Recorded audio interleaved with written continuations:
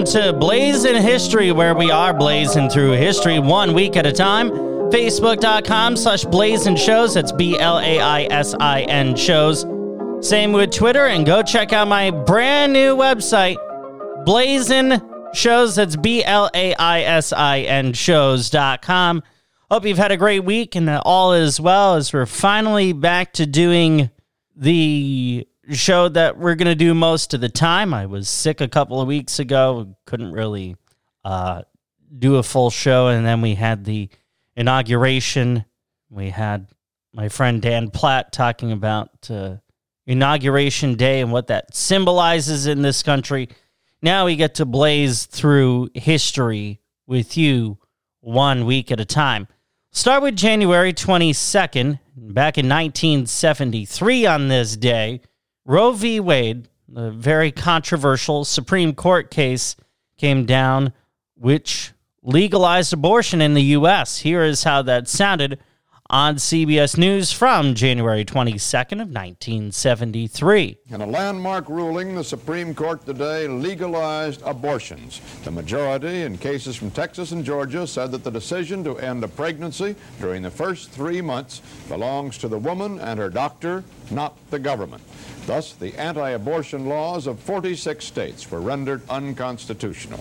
More on this story from George Herman. In 2 related cases and 8 separate opinions, the 9 justices made abortion largely a private matter and ordered the states to make no laws forbidding it, except possibly during the final months. The court split 7-2, with Justices Byron White and William Rehnquist dissenting. In effect, the court makes abortion subject only to the decision of the pregnant woman's doctor. It ruled that states may make no laws restricting a doctor's right to decide his patient needs an abortion and to carry out that abortion during the first 3 months of a pregnancy.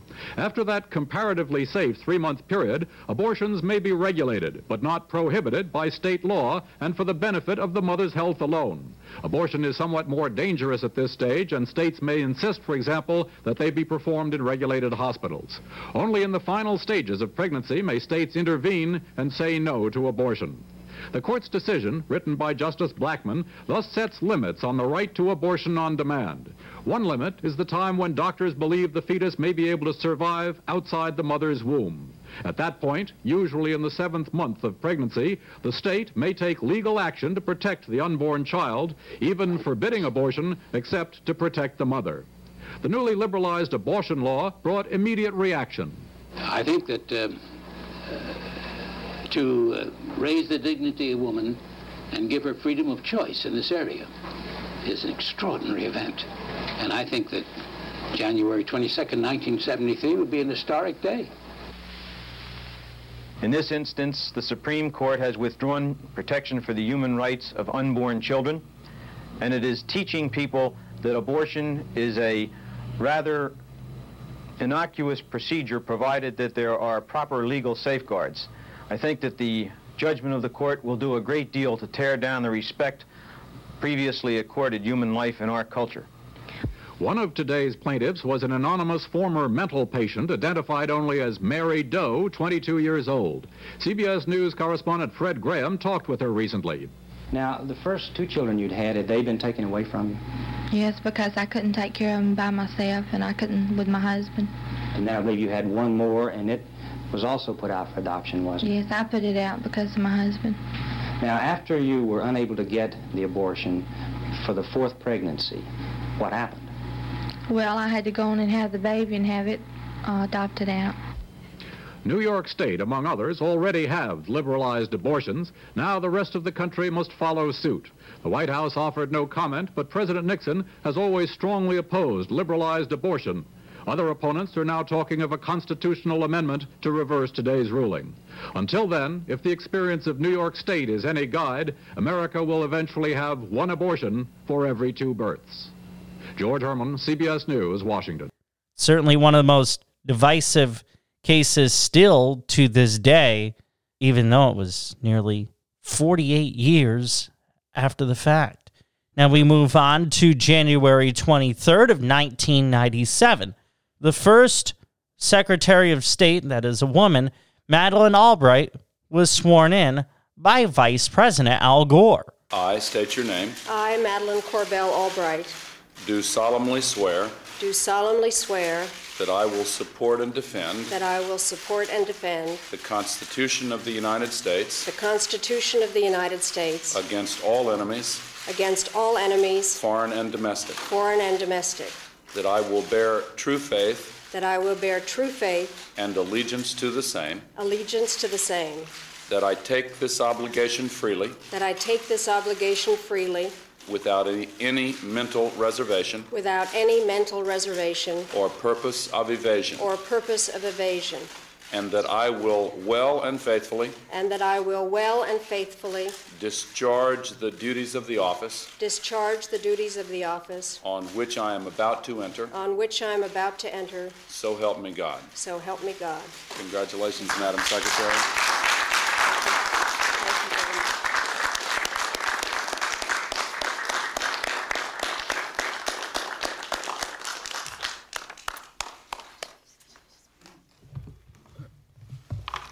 Mr. President, Mr. Vice President, thank you. I will do all I can to validate your trust and that of the United States Senate. Because of your leadership and the courage and productivity of our people, I will begin my service as Secretary of State with the wind at my back. America is strong, our principles are ascendant, and our leadership both respected and welcome in most corners of the world. But if we are complacent or timid or unwilling to look beyond our borders, our citizens will not prosper, and the framework of American leadership and the foundation of American security we have built could crumble with 21st century speed. We cannot allow that to happen. We must not shy from the mantle of leadership, nor hesitate to defend our interests, nor fail in our commitments, nor diverge from the principles that have defined, elevated, and sustained our nation for more than 200 years. Like those who came before us, we must be builders and leaders. We must heed the President's call to place patriotism above partisanship. We must formulate and finance a world-class diplomacy to complement our world-class military. And we must explain our policies and priorities to the American people with a logic they can embrace and a reasoning they can relate to their own lives. My life reflects both the turbulence of Europe in the middle of this century and the tolerance and generosity of America throughout its existence. As I stand here today in this office, which symbolizes the power and purpose of the United States, I think especially of 5 people. My mother and father, who taught me to love freedom. President Václav Havel, who helped me to understand the responsibilities of freedom, and Edmund Muskie, who gave me the confidence to know that no barrier or ceiling should stop me from serving freedom in my own life. And someone I did not know, Thomas Jefferson, who, as our first Secretary of State, set the right diplomatic course for this great nation. Mr. President, you have stated as your goal that America should remain the world's strongest force for peace, liberty, prosperity, and security so that we can build a future for the next generation free from the worries and plagues of the past. This is an ambitious task, but we are an ambitious and determined people. With your leadership, our people's optimism, and God's help, let us proceed. It's pretty impressive that it took until 1997 for the first female Secretary of State to be sworn in here in the U.S. Winston Churchill was born on January 24th. We say happy birthday in tribute to the late British leader by playing part of his 1946 Iron Curtain speech talking about how Europe was positioned at that time. From Stettin in the Baltic to Trieste in the Adriatic, an iron curtain has descended across the continent. Behind that line lie all the capitals of the ancient states of Central and Eastern Europe. Warsaw, Berlin, Prague, Vienna, Budapest, Belgrade, Bucharest, and Sofia. All these famous cities and the populations around them lie in what I must call the Soviet sphere. And all are subject, in one form or another, not only to Soviet influence, but to a very high and in some cases increasing measure of control from Moscow.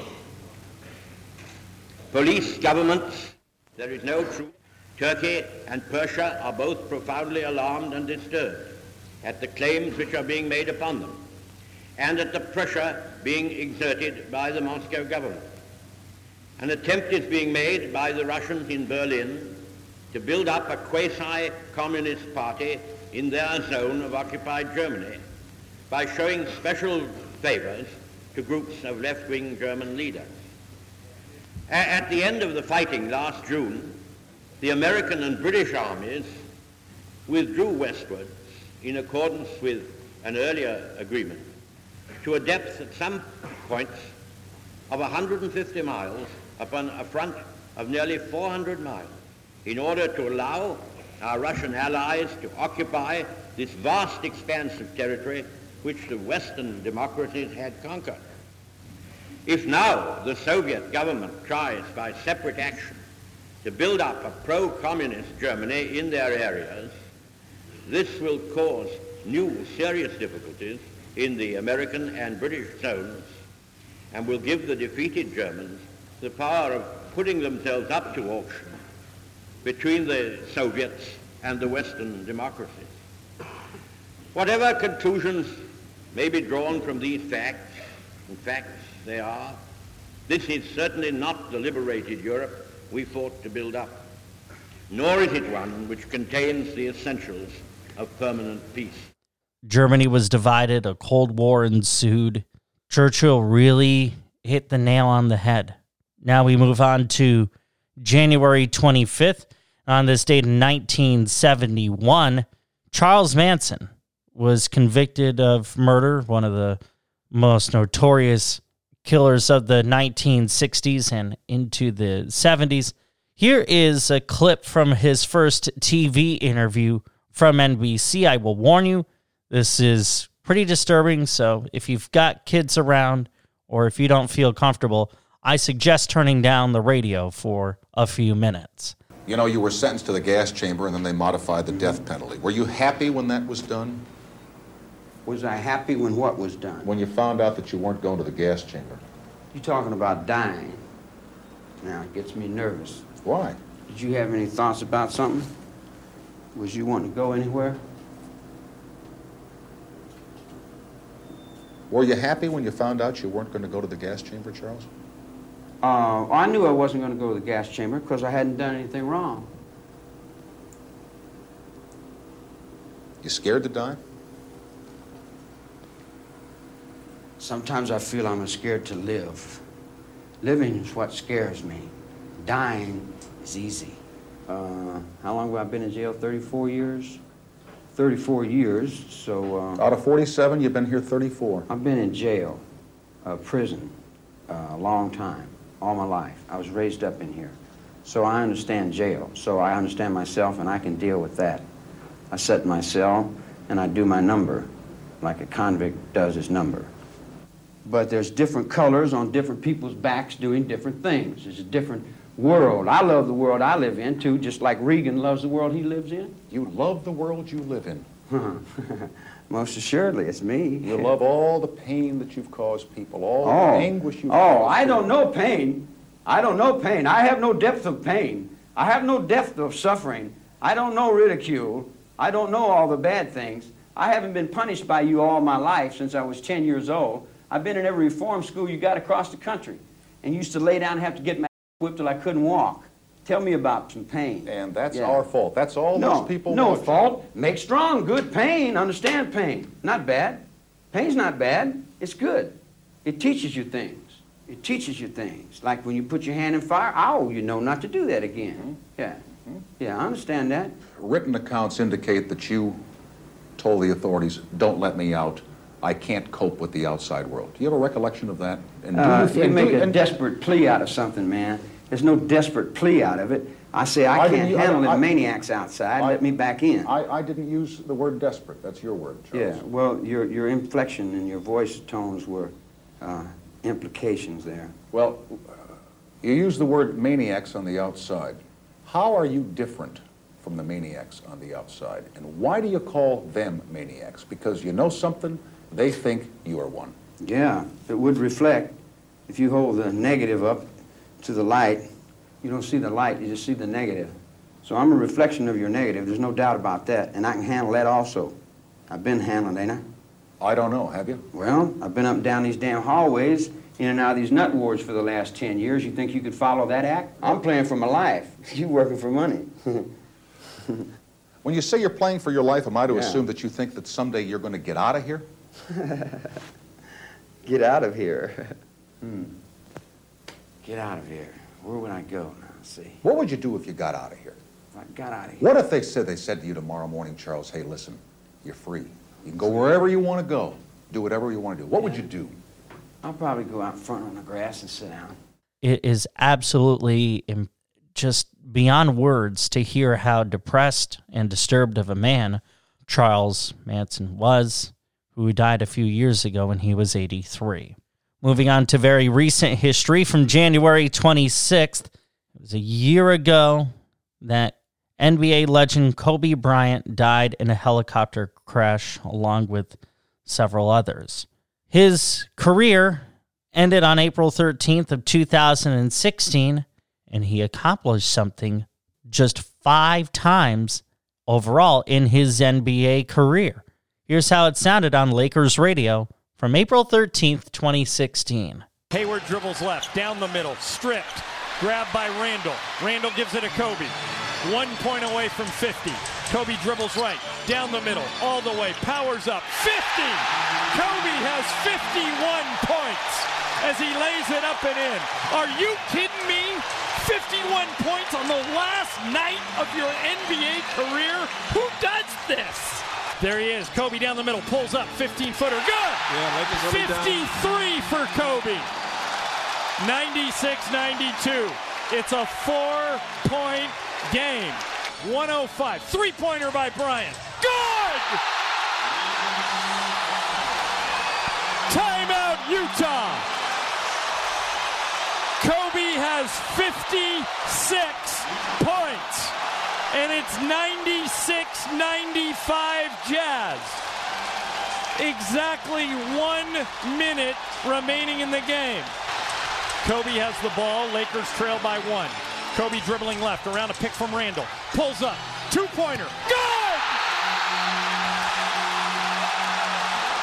58 for Bryant. The Lakers lead by 1. If I wasn't sitting here, I wouldn't believe it. This is like out of a movie. If he makes these 2 free throws, Kobe has 60, and the Lakers lead by 3. There are 14.8 seconds to go. 14.8. Listen to this building. 97-96 Lakers. First free throw by Kobe. Good. 59 points.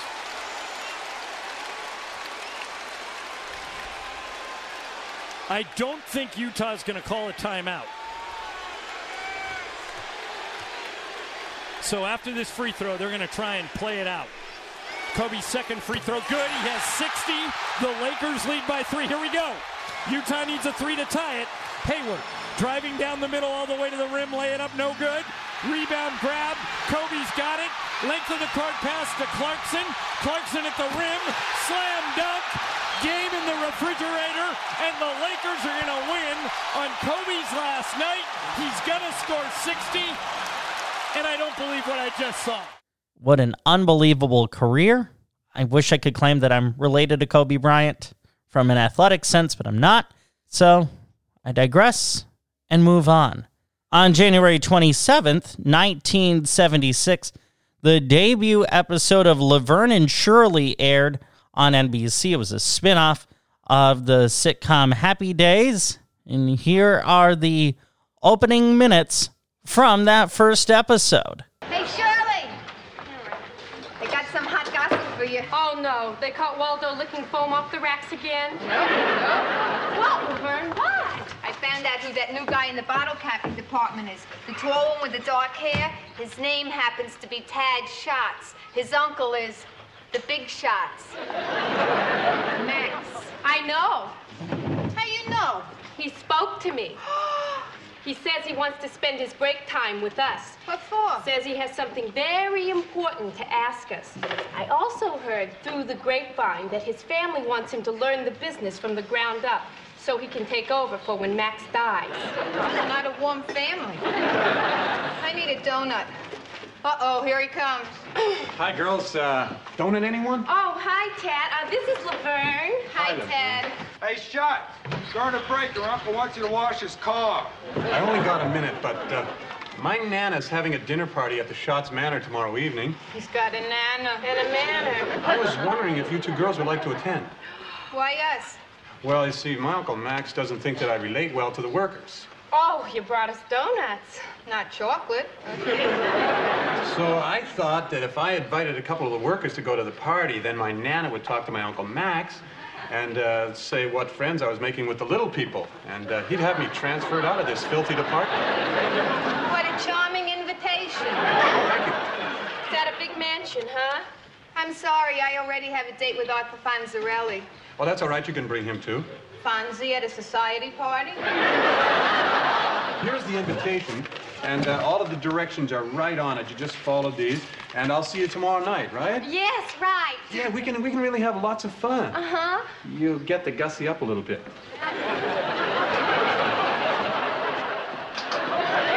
Feel this invitation. The words have bumps.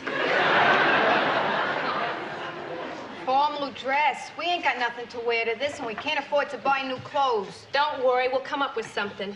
I got a better idea. Let's not go.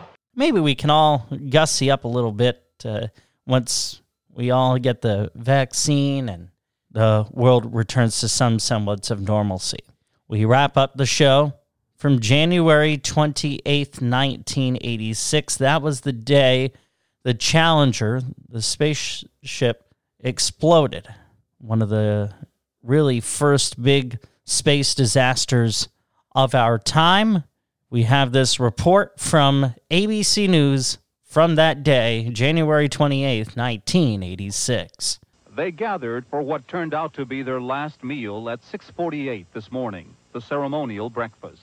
For months, they had trained together. Astronaut Ellison Onizuka from Hawaii, the star of this mission, New Hampshire schoolteacher Krista McAuliffe, mission commander Dick Scobie, pilot Michael Smith, astronauts Judith Resnick and Ronald McNair, and payload specialist Gregory Jarvis. After 3 days of delays, they appeared tired, but quickly rejuvenated by applause as they headed for the launch pad. Scobie, followed by mission specialist Judy Resnick, Ron McNair, and pilot Mike Smith, followed by Krista McAuliffe, teacher in space, Ellison Onizuka, and payload specialist Greg Jarvis. Final preparations before liftoff. The ground crew gives McAuliffe an apple for the teacher, and wishes of good luck. Initially, liftoff was scheduled for 9:38 this morning, but again there were problems. A hard freeze overnight left ice on the launch pad, a 2-hour delay, and then NASA discovers a faulty fire detector on board the shuttle, another hour's delay while it's replaced. Finally, the liftoff was set for 11:38. A crowd of some 500 spectators, including 18 visiting school children from McAuliffe's hometown of Concord, New Hampshire, waited anxiously and then counted down.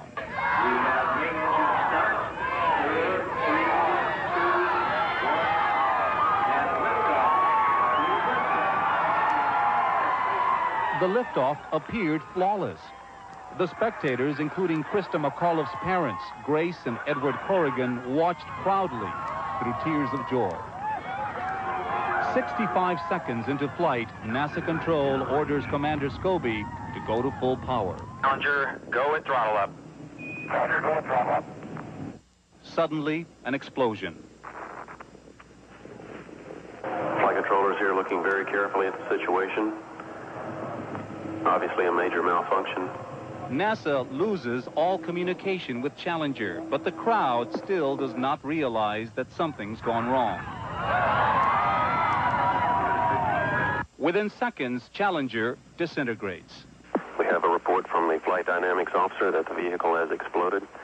For the spectators and Krista McAuliffe's parents, joy turns to confusion, worry, and a realization of tragedy. The $1.2 billion spaceship, its 7 crew members, and their satellite payload disappear. I thought the flight was going fine. And then I heard them say, major malfunction. And then the person beside me said, it's exploded. And it was... I couldn't speak. It was... Within minutes, emergency rescue teams parachuted in, converging on a search area 18 miles east of Cape Canaveral.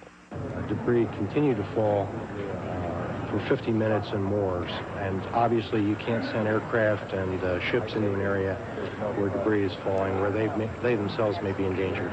Late this afternoon, after 6 hours of searching, NASA reports they found no survivors. These searches have not revealed any evidence that the crew of Challenger survived. Tonight, NASA and Cape Canaveral are in mourning. Tonight at Cape Canaveral, Vice President George Bush, accompanied by Senators Jake Garn and John Glenn, both former astronauts, expressed the nation's condolences to the families of the astronauts. Bush had a special message for American school children.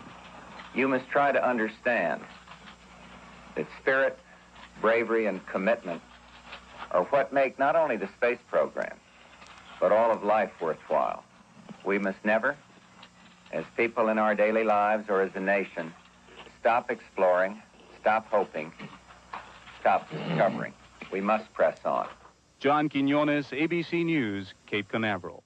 Well, even though it was a very dark time and a big hit for the space program, exploration continued as President George H.W. Bush said it needed to, and finding the hope in such tragedy is what we need to do as we are dealing with the pandemic and all the political chaos and toxicity of the world today.